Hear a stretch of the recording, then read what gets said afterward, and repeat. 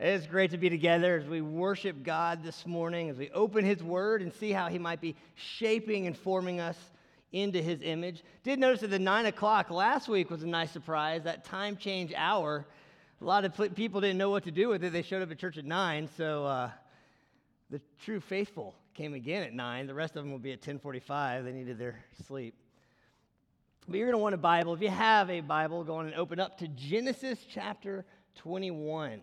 If you need a Bible, we have some people that walk around. Slip up a hand. We'll get a Bible in your hand so you can follow along with us.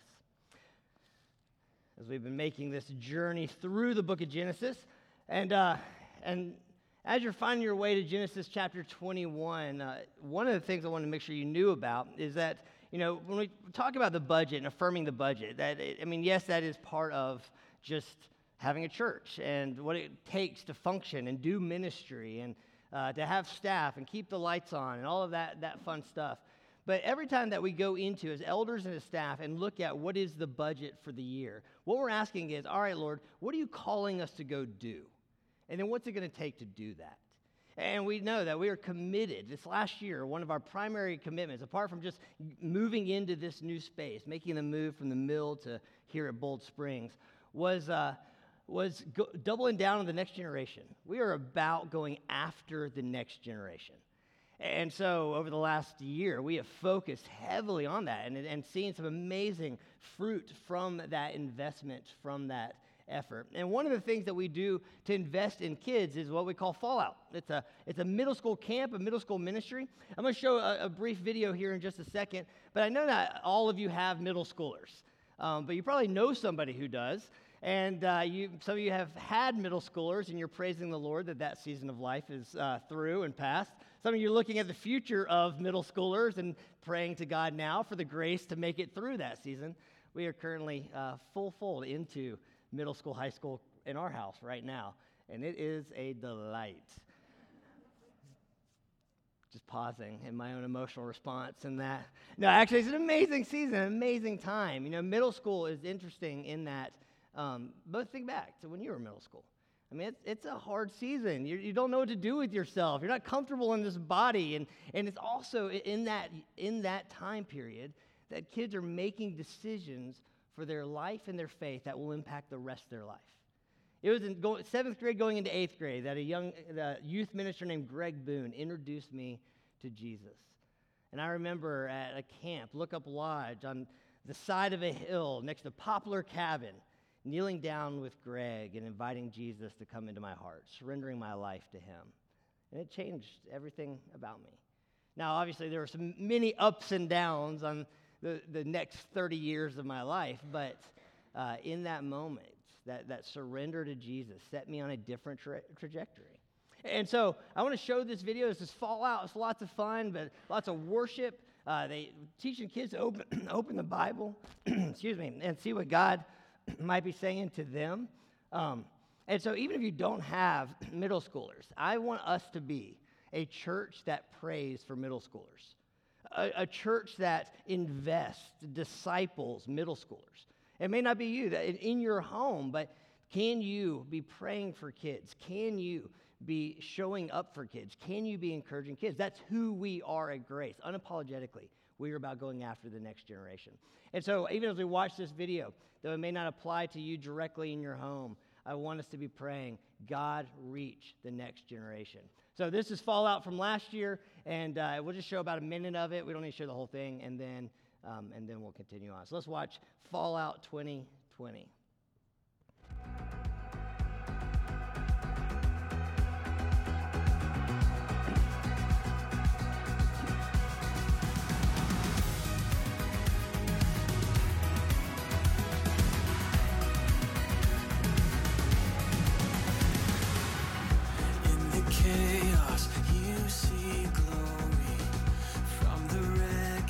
Light is shining through. So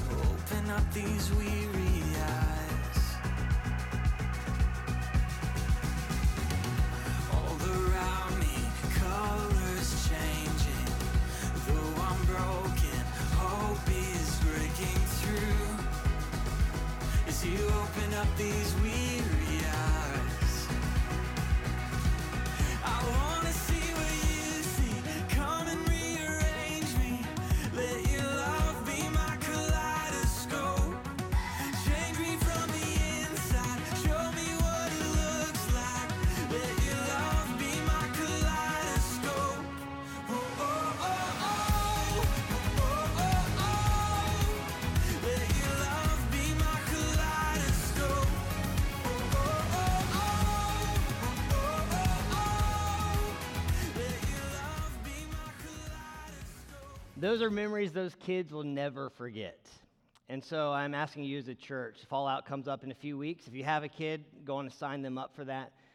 If you don't, be praying for our kids. Some of you have asked about scholarshiping kids to go to camp so that money will not be a factor to keep a kid from experiencing that weekend. Talk to me, talk to Emily, Caleb, or Joseph, any of our student team. They'd love to be a part of that. And actually, I just want to pause right now. I mean, this is super important to me. And I don't know if I'm feeling it more tenderly now. I mean, obviously my own story, that's a season that's so important to me. But also, I have a sixth grader now, a sixth grade boy. And so I just think about where I was in sixth grade and those next couple of years. And so let's just pray. Let's pray for our kids and pray for all the students that we are impacting and going after. So Lord Jesus, I pray for those boys and those girls that are entering into that adolescent season. And we know that the world is going after them, Lord. The world is trying to convince them of what is true and right and good, who they are, trying to form their identity. And Lord, we reject that. We want to go to you. And so we are going after those kids in the name of Jesus, that it would be you that forms their identity, you that forms their future, you that forms their idea of what is right and good and true. And so we lift these kids up to you. We pray for the ones that are a part of this church, for the families that are raising students in their own home, raising kids. We pray for the kids that we have not met yet, that don't have families that are praying for them in these schools that surround us. And we thank you for NG3, for Good News Clubs, for Thrive Clubs, for FCA that is building relationships with kids that don't yet know you. And we pray for a great harvest of faith. So I pray in advance for this weekend. We just know what can happen when we set aside time to focus on you. And so I pray Fallout would be a season of salvation in kids' lives that sets them on a whole new path. And so we pray all of these things in your precious name, in the name of Jesus. Amen. So we're talking about kids, and the next generation is also where we find ourselves in Genesis. Genesis is this account, the origin story of humanity. It's a story we find ourselves in. It's not the story that simply happened. It's a story that's happening. It's a story that makes sense of our lives and the world around us. That there is a God. If we just start right there, if we would Genesis reorients our life around the fact that we are not in charge of this world. We didn't make it. We don't control it. We don't hold the beginning, and we definitely don't hold the future in our hands. It's not up to us. The world doesn't revolve around us. Genesis begins with this declaration that there is a God, and that God is king, and that God is in charge, and that God is powerful, and he knows everything, and he sees everything, but also he is good. There is a God, and he is good. He is a creator. He's creative, and he desires relationship. And so he fashions man and woman and sets them in a garden to live in intimacy, vulnerability with one another, gives them authority, responsibility to steward, to have dominion over his creation, to take his goodness, his name, his character, the potential of his creation, and unpack it to the ends of the earth. It's a calling we still find ourselves in, mankind created in the image of God to reflect his goodness and his glory. We see quickly, though, that as God continues to ask them this question, will you trust me? Will you follow me? Will you listen to my voice? Will you orient your life around me and my ways and let me lead you into the right path? We see very quickly Adam and Eve make that decision. No. We want to run our lives. God, you run the universe. Let me rule my life. Let me sit on the throne of my world. Let me take control of my circumstances. Adam and Eve turning their back on God and turning against one another. We see sin, and with sin comes death enter the world, and with death, shame and guilt and fear and hiding and isolation. We tell this story every week that we've opened up this book of Genesis because it's only in this context of the potential and the beauty that is slammed up against the brokenness and the pain that God's plan begins to emerge. And his plan is to restore all things back to himself, to redeem creation back to his original intent in Eden, where humanity walked in relationship with the God who made them, who knows them and loves them, who created them to carry his name, to be in covenant relationship with him.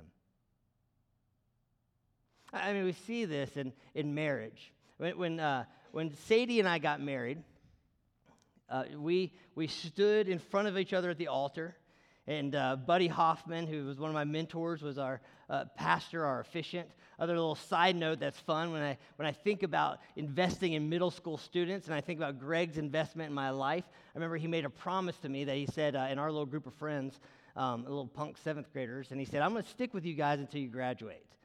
Which, of course, we were all so arrogant. We were like, yeah, why not? We're amazing. Where else are you going to go? He followed through on that promise, which is amazing in hindsight now in ministry, knowing the average youth ministry sticks around for about 18 months to have somebody that was willing to walk with us through those years. And so much so that at my wedding day, it was me and Sadie standing in front of Buddy, and beside me, my best man was Greg Boone, who was there on my wedding day. But as Sadie and I stood there saying our vows to one another, we were enacting this ancient reality called covenant, and this declaration that what I have is now yours, and what you have is now mine, that we are entering in to binding relationship with one another. I'm binding my heart to yours, to becoming one. And in that moment also, Sadie took on my name. She became Sadie Krozik, which I apologize for many times. I'm pretty confident that there's still family members that don't know how to spell our last name. But she and I, both together, now carry this name Krozik. Wherever we go, we represent the Kroziks. So we try to tell our kids, you represent the Kroziks. You're a Krozik. All of that is this beautiful, symbolic picture of the reality that God is inviting us into. This covenant union, two becoming one, God of the universe saying, all that I have, it's yours. And everything you have may be mine. And you carry my name. Wherever you go, you will represent me. When you walk in the room, it is as if the kingdom has arrived with you. It's not just we're Kroziks, but we carry the name, the identity of God. We represent him.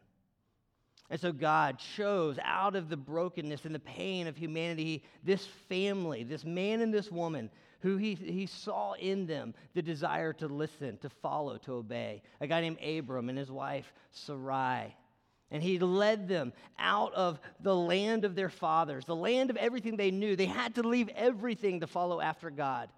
They had to leave their father's livelihood, their father's protection, their father's provision, and they also had to leave their father's gods, their father's identity.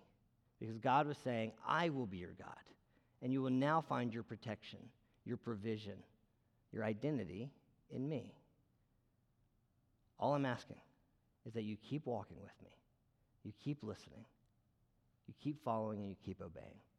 Now we see, as over the last few weeks, these twists and turns of Abram and Sarai trying to wrestle this thing out. And there were some detours, some moments where they took things in their own power, their own hand, their own limited understanding, made decisions that sort of seemed to derail things for a moment. We've all been there, right? The just journey of learning to follow God, and we take our detours, our moments of trying to take control for ourselves or make decisions on our limited knowledge that seem to derail things. But the good news is simply this: God cannot be derailed. Your failures, your struggles, your temptations, your disappointments don't undermine the purposes and the plans of God. He is way bigger than you are. which the amazing grace on that is, and many of you are living testimonies of this, right? This is your story. It's you know the detours. You know the moments that you tried to take life on your own terms and then looked at it and realized it's all falling apart in my hands. I can't do this. And God met you right there in that moment, didn't he? And even was able to take that brokenness, that pain, those disappointments and failures and turn them into something really beautiful. Monday night at Woven, for those of you that were here at the women's event, I've heard amazing stories, 100 whatever ladies that gathered to worship and to share their story. And some of the stories that were told, it's their stories to tell, but the testimonies are individuals that we've known, and I've known their story and watched their story blossom and grow, but they were all testimonies of this. My most shameful, lowest, broken moments are now places to display God's glory and grace in my life. And if you ask any of those women, or at least a couple of the women that shared, ask them a few months ago, if they were able to be honest. Hey, what's the most embarrassing, or a year ago, however long ago, what's the thing that you would not ever want to tell anyone, that you just wish didn't happen, that you could just keep it locked in a closet and let no one know about? It would be these stories that on Monday night they bravely, courageously stood up here and told a room full of women. Why? Because the point of the story was not their failure. The point of the story was God's grace and redemption. And the amazing thing is simply this. I mean, there's lots of amazing things. Simply was not the word I meant to use there. One of the amazing things is this, that not only is it God's grace and redemption in their lives and their stories, but the very ministries that they are leading are tied to the places of failure and pain in their past. Now, why do I say all that? Because it's true for you too. For me, the places of brokenness and failure and struggle, the hidden closets that we just wish no one would peek into, are actually the places that God is saying, throw open the door, let my light shine in, because that's where I want to display my glory. It's not about your brokenness, it's about my grace. And we see this in Abraham and Sarah, that every time they derailed, every time they took detours and shortcuts, tried to take control, and God called them back, they would always root themselves back to a place of worship. They would go back to the place that God last met them, and he would keep moving them forward in the story. So much to the point that God finally shows up. The years have passed. God has promised that he's going to bring a family through Abram, that there will be a child born from his seed, from his lineage. There would be a son that would be a blessing to the whole world, that God is going to enact his plan of redemption for all the nations through the family of Abraham. And finally, we see the fulfillment of this plan. God, having taken Abraham, made his covenant with him, given him the mark of circumcision, this forever mark on his body that would be both a seal and a reminder. You belong to me, and you represent me. You're mine, and I am yours, and I will forever change you.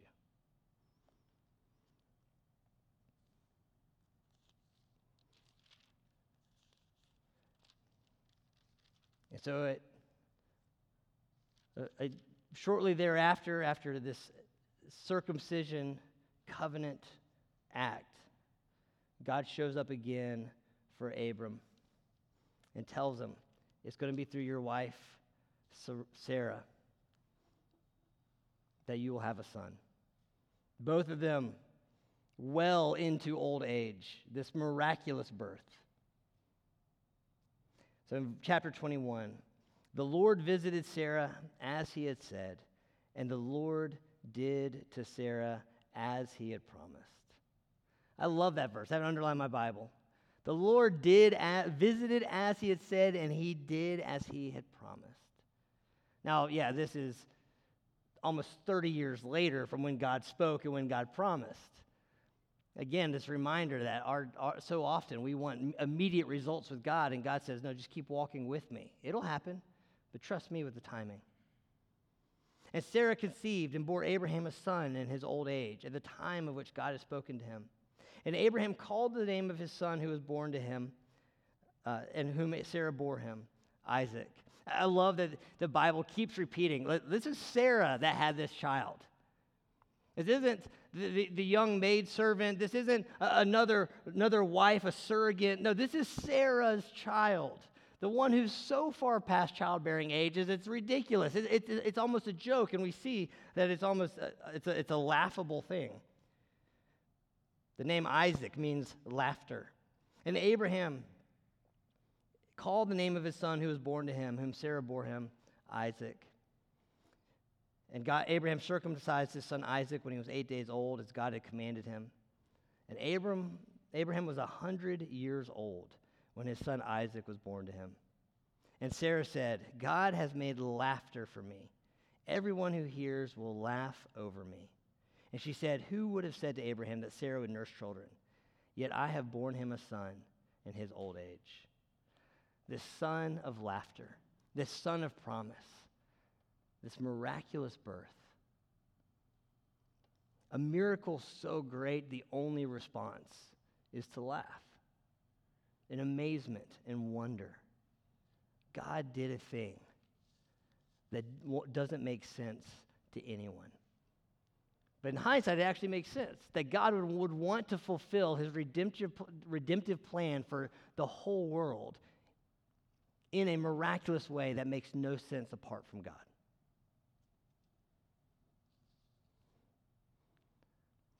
So there's this celebration of laughter. Now, the backstory of that laughter, if you remember a few chapters back, that when God showed up to announce to Sarah that she's going to have a son, in fact, what he says is, hey, listen, a year from now, I'm going to come back and visit you, and you're going to have a child. And he's saying that to Abraham. Well, Sarah is kind of eavesdropping in the background. It says she's in the doorway of the tent, kind of leaning in and listening to what these angelic messengers are telling her husband. And when the angel says to Abraham, hey, in a year from now, your wife Sarah, she's going to have a son, Sarah laughs to herself. Like, okay, yeah, that's ridiculous. Who's going to bear me a son? That old man is going to bear me a son? This old body is going to wean a child? I don't think so.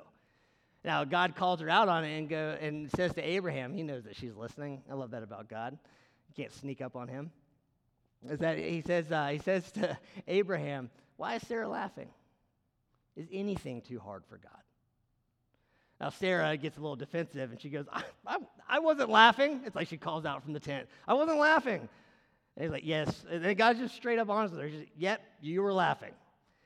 But it's like God knew. Yeah, I mean, like she doesn't know what to do with herself. It makes no sense, but he knows that her laughter will come on the other end when he fulfills that promise. And so sure enough, we have this miraculous birth. This child is born. God did as he had promised. Now, again, it takes another turn, and the child grew and was weaned, and Abraham made a great feast on the day that Isaac was weaned. But Sarah saw the son of Hagar, the Egyptian, so Ishmael, whom she had borne to Abraham, laughing. The word laughing can be used in two different ways. One is laughter of delight. The other is laughter of mockery. And so Ishmael off to the side laughing at this child that's been born to these old parents. It's almost like the kid who's born to children in their old age, and it's like, okay, yeah, is your great-granddad going to show up for your graduation? I mean, he's mocking this child. You make no sense. This makes no sense. Well, Mama Bear doesn't like that very much. So she said to Abraham, cast out this slave woman with her son, for the son of this slave woman shall not be the heir with my son Isaac, kind of forgetting that that son of Hagar is actually her idea in the first place. And the thing was very displeasing to Abraham on account of his son. He loved his son Ishmael. He loves his son Isaac. They're both his boys. He's distressed.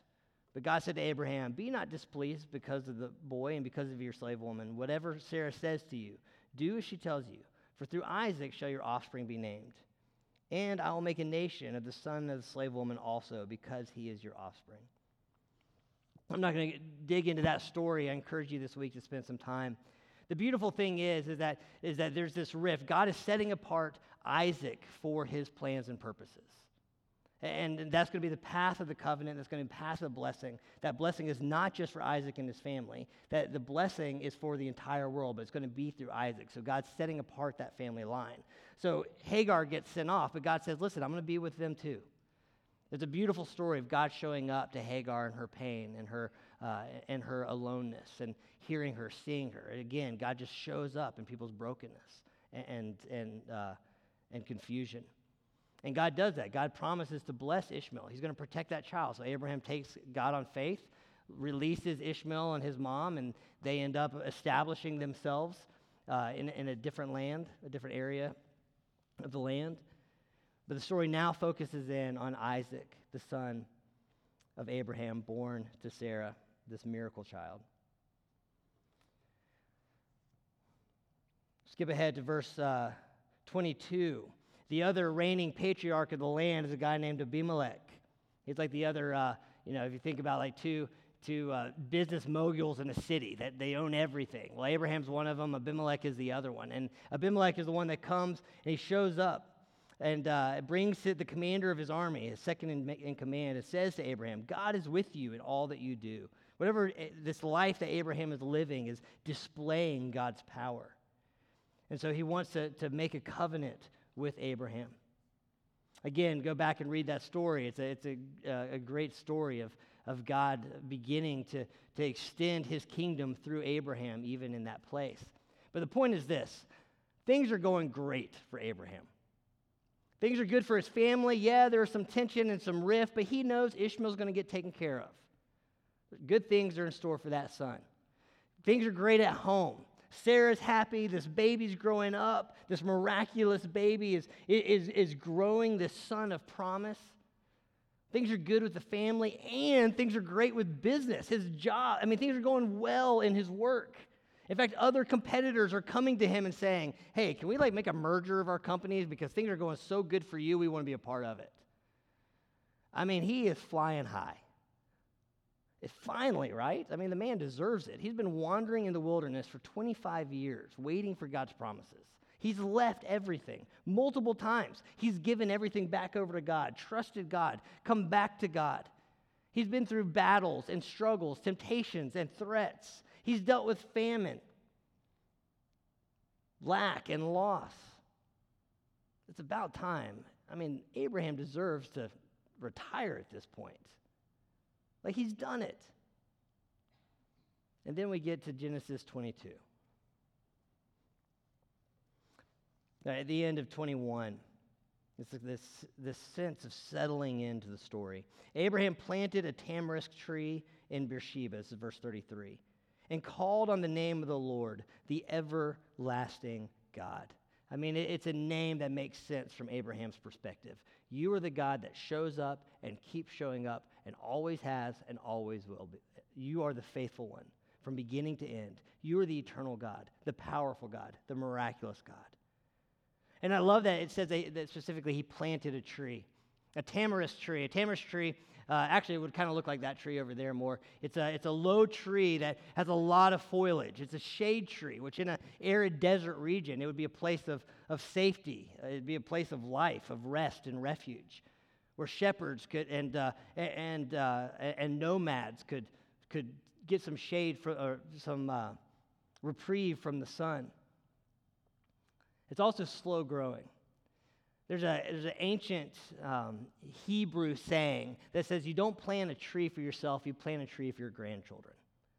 When you plant a tree, it's a statement of hope for the next generation. That you'll never enjoy this tree's shade or this tree's fruit, but my kids will. It's been the whole call of this Acorns to Oaks campaign, hasn't it? That we want to do something here in this city that is so significant, so big that we know that it outlasts us. That it's not just simply for us to enjoy, but it's for our kids and their kids to enjoy. And that the real fruit of what we're doing now, we won't actually get to see because it's for the next generation. So Abraham, in faith, the eternal God, calls on the name of the Lord. For Abraham, it's never been about his own name. It's always been about God's name. And he plants a tree of hope for the next generation. Deep breath. Enjoy it. And after these things, God tested Abraham and said to him, Abraham. And he said, here I am. God tested Abraham. This next passage is one of the central focal points of the entire Jewish faith from which Christianity derives its roots. It's also a painful passage. And the timing of it, when it seems like everything is starting to go right, kind of hits hard. God tested Abraham. And Abraham said, "Here I am." This man who's learned to walk with God, to trust God, to obey God. In this moment when it would make all the sense in the world for him to go, for the love. Let me just sit under my tree and enjoy things for a minute. God, haven't I done enough? Haven't I proven enough? Haven't I shown up enough? Haven't I come back enough? And what is Abraham's response? Here I am. Here I am. This is the testimony of the Bible. There's a modern day theology out there that if you begin to follow Jesus, life is going to go really great. And things are just going to turn around spot on and pain-free, comfortable living. And it's going to happen fast because that's how things happen in our world. They just happen fast. But the reality of the Bible is this testimony of steadfast faith over time. That God's desire is for us to walk with him and keep walking with him and keep walking with him and keep walking with him and keep walking with him. It's so much so that it's like there's this whole deconstruction thing happening in 20-somethings. And one of the main roots of that is that when things start to go bad, the first thing we begin to question is that whether or not God is good. When the job is harder than I thought 6 months in. When I've moved to that city and a year later I still don't have any friends. Well, where is God? This Christianity thing, this faith thing, this obedience thing is supposed to work out easier than this. It's supposed to be faster than this. I'm supposed to get answers quicker than this.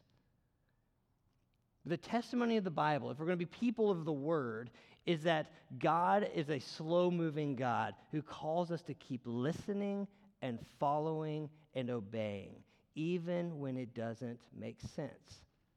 Because at the end, he is still good, and he is still true, and he is still faithful. And we are shaped in the process.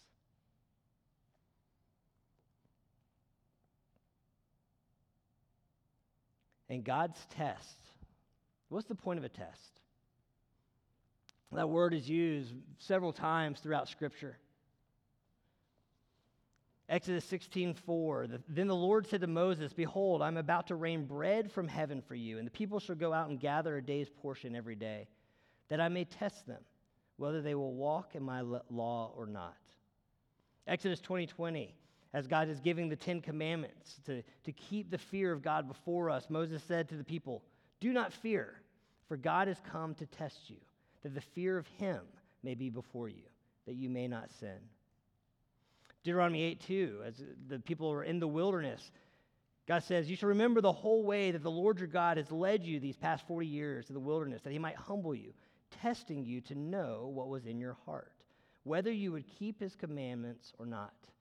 The point of tests is not to reveal what is absent, it's to reveal what is there. The point of tests is to prove, to show, to reveal who we are and where our heart is. And it's not even like God doesn't know, right? There's this question, this sort of rabbinic discussion that goes around this, of like, does this passage undermine the omniscience or the all-knowing power of God? God's testing to find out, is Abraham going to trust me or not? It's not like God's sitting back and waiting. He's like, gosh, I really hope you get this.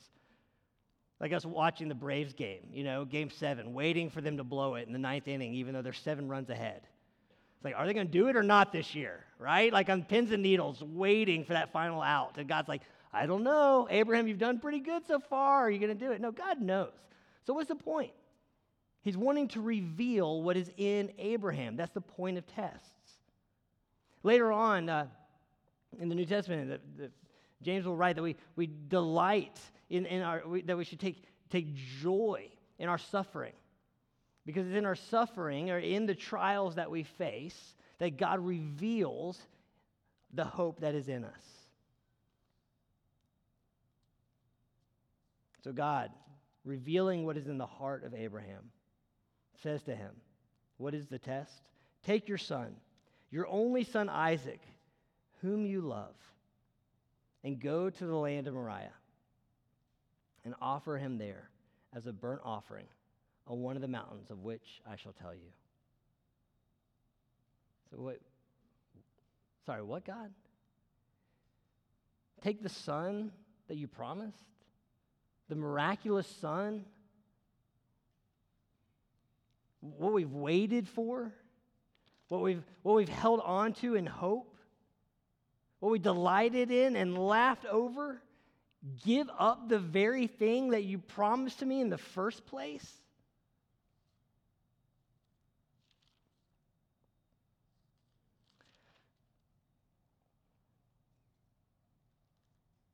But what is Abraham's response? Verse 3.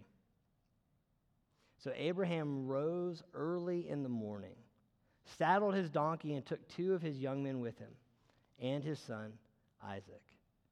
He doesn't argue. He doesn't deliberate. He doesn't take a week to be like, all right, God, let me spend some time. Let me mull this over. Let me meditate on it. Let me pray and get back to you. God speaks. And the next morning, early the next morning, the first thing, that immediate obedience, Abraham gets up and he goes. That he's willing to keep walking with God. Why? Because he trusts him. He trusts God. Later on, in Hebrews 11 will reflect back on this moment in Abraham's life, and that Abram is holding on in faith, knowing that even if he gives his son up to death, that somehow God can bring back from the dead the very thing that he gave up.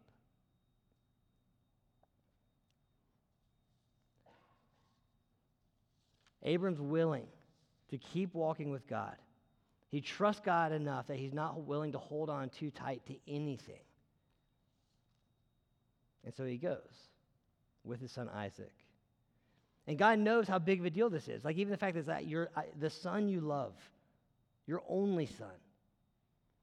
It echoes back to Genesis 12 when God asked Abraham to leave everything, to go somewhere that he doesn't know where God is taking him. He doesn't know the rest of the plan. He only knows that God is calling him to go. So he goes back to the beginning. Genesis 12 is repeated in Genesis 22 to take God at his word and to follow him.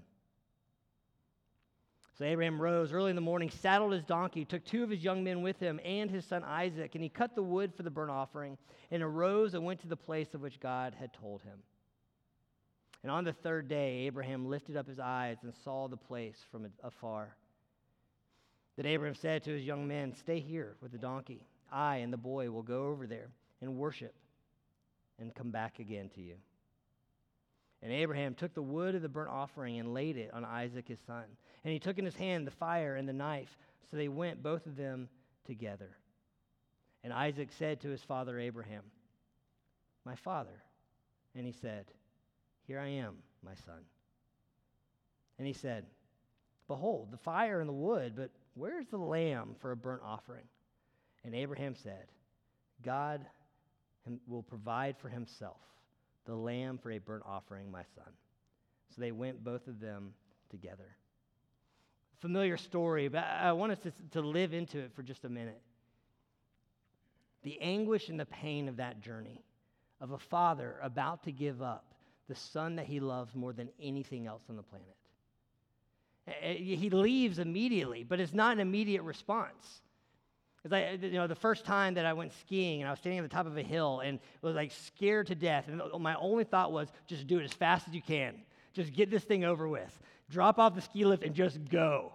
And tumble down the mountain and embarrass yourself in front of everybody. But just get it over with. Abraham immediately responds, but it's a 3-day journey of walking with his son. 3 days of looking down and seeing his precious boy and knowing what is about to happen. And at any moment, that thought being, we could just turn around. We could give this whole thing up. Do we really have to do this? God will forgive me, right? Surely there's a better way. And you can even, the sense of pain there, the language is such that when Isaac speaks up and he says, hey, Dad, is that he's actually interrupting.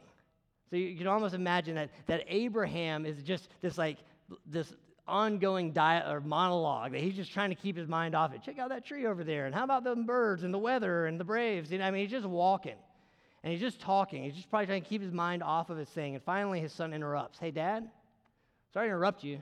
Yeah, that's interesting about the Braves, but I got a question here. I've been thinking while I've been walking these last few days, something's not adding up here.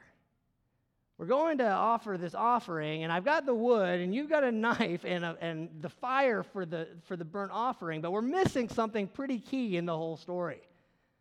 Where's the lamb? And Abraham's faith, as he turns back to his son and says, you know what, son, God himself will provide a lamb. God will do it. God's going to do something here. I don't know what it is, but God's going to do something here. He's going to show up. I know he is, because he has over and over again. So we're going to follow him, and we're going to listen to him, and we're going to trust him. And this scares me to death, and it feels like I'm about to lose everything that is precious in my life. I will trust God, and son, you're walking with me. We're doing this together.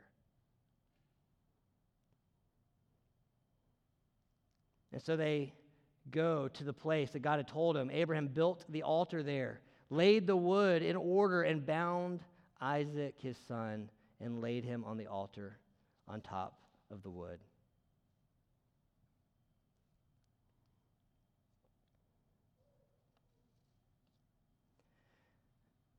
That sense of binding his son comes with it this full-hearted commitment to God's plan. He commits himself to the act. He is going to follow through on what God has told him to do.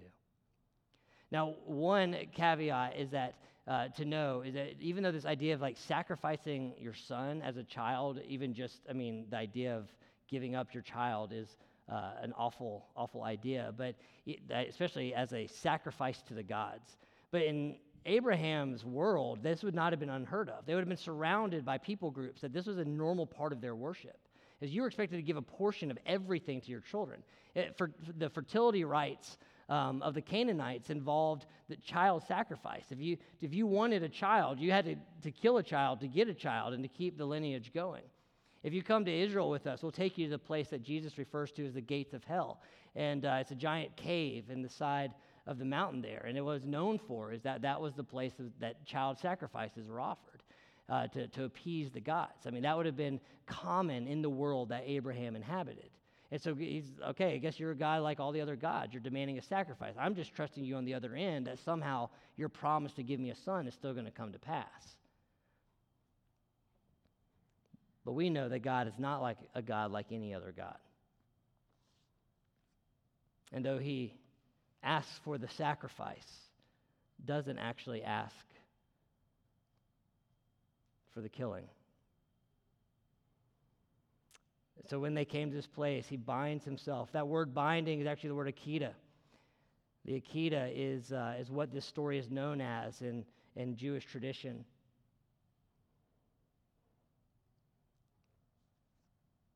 And it's a story that gets read every year at Yom Kippur, the Day of Atonement. And when they blow the ram's horn, when they call the shofar, that you're to remember the akida, the moment of Abraham binding his son to the altar, and in the same way that we bind ourselves in obedience to God.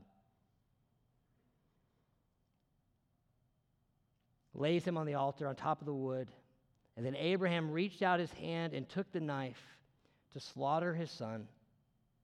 Verse 11, but the angel of the Lord called to him from heaven and said, Abraham, Abraham. And he said, here I am. I was fully present to you in the moment you asked me to leave and to do this unbelievable act that makes no sense. I was present to my son when my son asked, how is this going to happen? We're missing something. And I am fully present to you now in this most terrifying moment of my life. Here I am, God. What do you do in a test? What do you do in times of struggle or trial, of pain, of loss? What do you do when it feels like what's inside of you is getting squeezed out, is being revealed? Here I am. And the challenge is to withdraw or to give up, to check out, to find a shortcut or a way around it, to numb or to avoid. But in the midst of those moments of pain, in those moments, in those times of that things are being revealed in us, is to ask that question, okay, Lord, what do you want me to know? I am fully present to you in this moment. What are you doing here? I am fully available to you in this moment. Here I am. And God said, do not lay your hand on the boy or do anything to him. For now I know that you fear God, seeing that you have not withheld your son, your only son, from me. And Abraham lifted up his eyes and looked, and behold, behind him was a ram, caught in a thicket by his horns. And Abraham went and took the ram and offered it up as a burnt offering instead of his son. And so Abraham called the name of that place, the Lord will provide, Jehovah Jireh. As it is said to this day, on the mount of the Lord it shall be provided.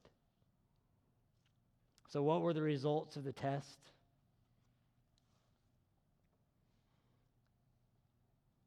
What was revealed? Well, there's a blessing for God. Now I know that you fear God. Now it has been proven that I am the focus and the source and the hope, the priority of your life. And with that, the relationship between them goes deeper. There was a blessing for Abraham that God will provide. He's not just the everlasting God, but he's Jehovah Jireh, the providing God.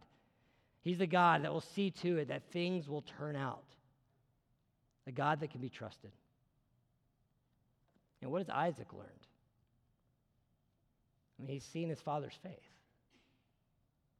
That Abraham's allegiance is to God above all else.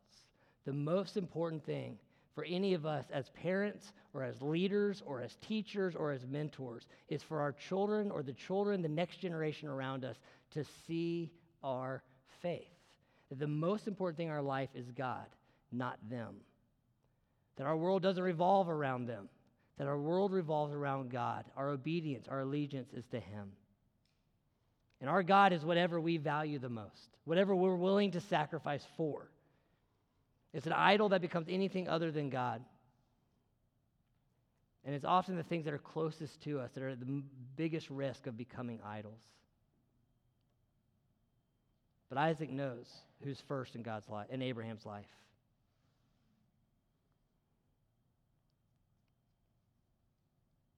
How do your children get to see your faith? How will the people that you mentor and coach, that you lead, your employees, how do they see your faith?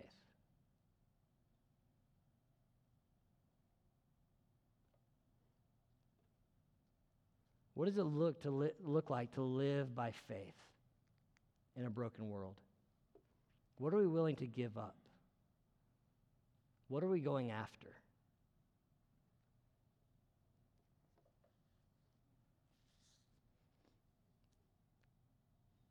Now, the beautiful thing about this story is it's not just a powerful story of a man's faith and obedience to God and God's provision on a mountain. This story is also a powerful prediction, a foreshadow of what's going to come. We know that on that same mountain, thousands of years later, that son of a son of a son of a son of Abraham, that seed, that promised seed that would be provided for the redemption of the world, Jesus would offer his life as a sacrifice for all mankind. That Abraham loved God so much he was willing to sacrifice his son. God loves humanity so much that he's willing to sacrifice himself. The rabbis that used to have this argument around this passage, and they would ask the question, Why did Isaac carry the wood? It makes no sense. It's a detail in the story, but they believed every word of the Bible matters. There's meaning in every word, every phrase. Why did Isaac carry the wood? They don't know. Abraham took 2 servants with him. The early church fathers pointed out that that was a mystery until Jesus himself carried the wood of the cross on his back to that place that he would be sacrificed. That ram that was caught in the thicket by its horns, why was it by its horns? Why wasn't it just caught by its leg? Because it would be an unblemished sacrifice, a perfect ram, not broken, not torn. That Jesus himself would become that perfect sacrifice of atonement for the sins of humanity. Why 2 servants walking beside this father and son on this 3-day journey to the mountain? Because one day there would be a father that would be offering his son, who would be carrying a cross that would be surrounded by 2 others onto a mountain where he would on a 3-day journey from death to resurrection. The mysteries hidden deep in this passage that God would ultimately fulfill in Jesus Christ. But the question that God is asking Abraham, the question that God is asking Adam and Eve, is the question that he still asks through Jesus. Will you trust me? And I am willing to sacrifice everything to restore you in relationship back with myself. Is my sacrifice, God asks, sufficient for you?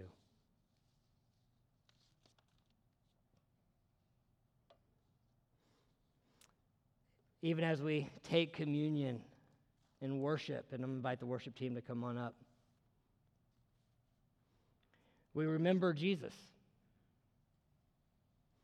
a son of promise that walked up a hill in perfect submission, bearing the wood on his back under the watchful gaze of his Father's plan. But this time there would be no ram, for the Son was the Lamb, substituted for us, that we might be welcomed into God's kingdom, into God's family, so that our sins could be forgiven. Jesus passed the test, and what got revealed was the love for us, a grace sufficient to bring us back into the arms of our Father. On that hillside with Greg, when I was in 7th grade, to the best of my ability, I recognized that I was lost, that I was struggling, that if this was true, that if there was a God that was willing to give up everything that I could be reconnected to him, then I was willing to give up everything to follow him. And surrendering my life to Christ in that moment, to the best of my middle school understanding, was simply receiving the grace that he had already shown to me when Jesus hung on that cross on that mountain 2,000 years ago. This question is still true for us. Will you receive what Christ has done for you? To surrender your life in faith to the God who sees you, who knows you, who loves you, who gave up everything for you. That's the story of Abraham and Isaac. That's what was promised, and that's what was pointed to. God is faithful, and God is available. So I want to pray. I want to invite us to take communion. And as we take communion, it's that reminder that Jesus, before heading up that hill, carrying the wood of that cross to be hung between two others under the watchful gaze of his Father, would take that cup and say, or that bread, and break it and say, "This is my body given for you. Take and eat. And every time you do this in remembrance of me." And so we have these little cups of communion, these symbols of these reminders of that body of Christ given for us. And he would say, "Take this cup, the cup of redemption, the cup of salvation. This is my blood, shed for the forgiveness of sins. Take and drink, and every time you do this in remembrance of me." Will you receive the forgiveness of God in Jesus Christ? so that you can walk in the presence of God in Jesus Christ. Let's pray. Lord, I thank you for this incredible story of a father who is willing to give up everything for you. That all along was actually about a father who was willing to give up everything for us. For your name's sake, for your glory. And even right now, God, I ask if there's anything that we're holding on to that is keeping us from running into your arms, receiving your forgiveness and your grace, give us the courage, Lord, to confess that, to acknowledge that to you.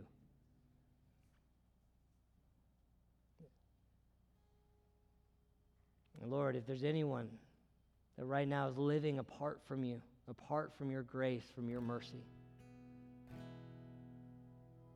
have that courage, that hope to pray,